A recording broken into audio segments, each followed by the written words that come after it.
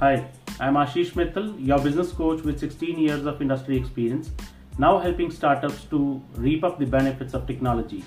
Today, I want to talk about some of those important points which you should share and take responsibility of if you're planning to get your project outsourced to any IT company. So, first is that you should be clear about your requirements yourself, and you're the best one who knows about your requirements.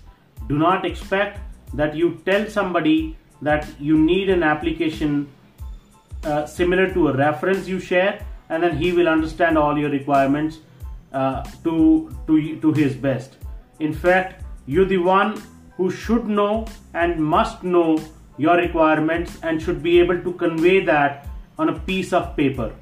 Do not cut short your responsibilities here, because at the end of the day, at the end of the whole job, the most important thing is the successful delivery, and it cannot happen. No website, no mobile app can be delivered best unless you participate in the project. So the first thing which needs to come from your side and is a sort of your important responsibility and duty is to make the vendor understand what is your requirement.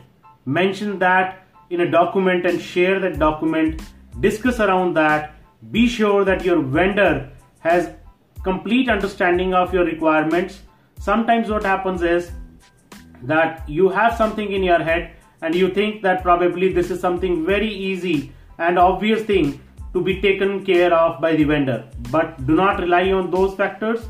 Always make sure that whatever you have thought, whatever is in your head, you must document that and give it to the vendor. So that's the first point.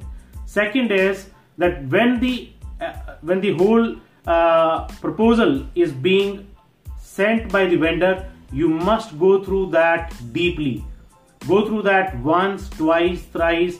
Understand all their conditions, all their terms, all their payment plans, the kind of team they are trying to deploy for working on your project. Because once the approval from your side goes, then it is freezed, and vendor will follow that document, and then later on discovering that he is not doing something of your interest will not result into a very good situation. So you have to go through all these things in advance, and after understanding all that incomplete, only then you should give an approval and start working on the project.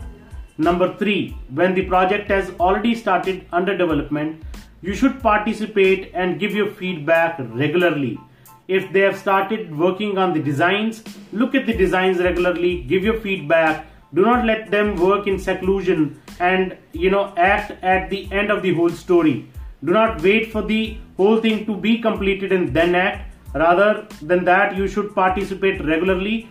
If development team is working, your work is to stay attentive and take regular inputs from them and give your regular feedback.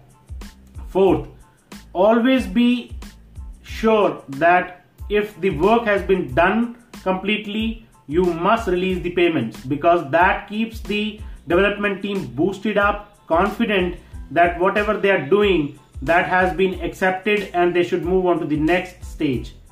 Number 4, if the work has been done well, then you should appreciate the work, and if the work is not done well, you should be very straight in telling what was your expectation, what was mentioned in the document, and what has been finally delivered.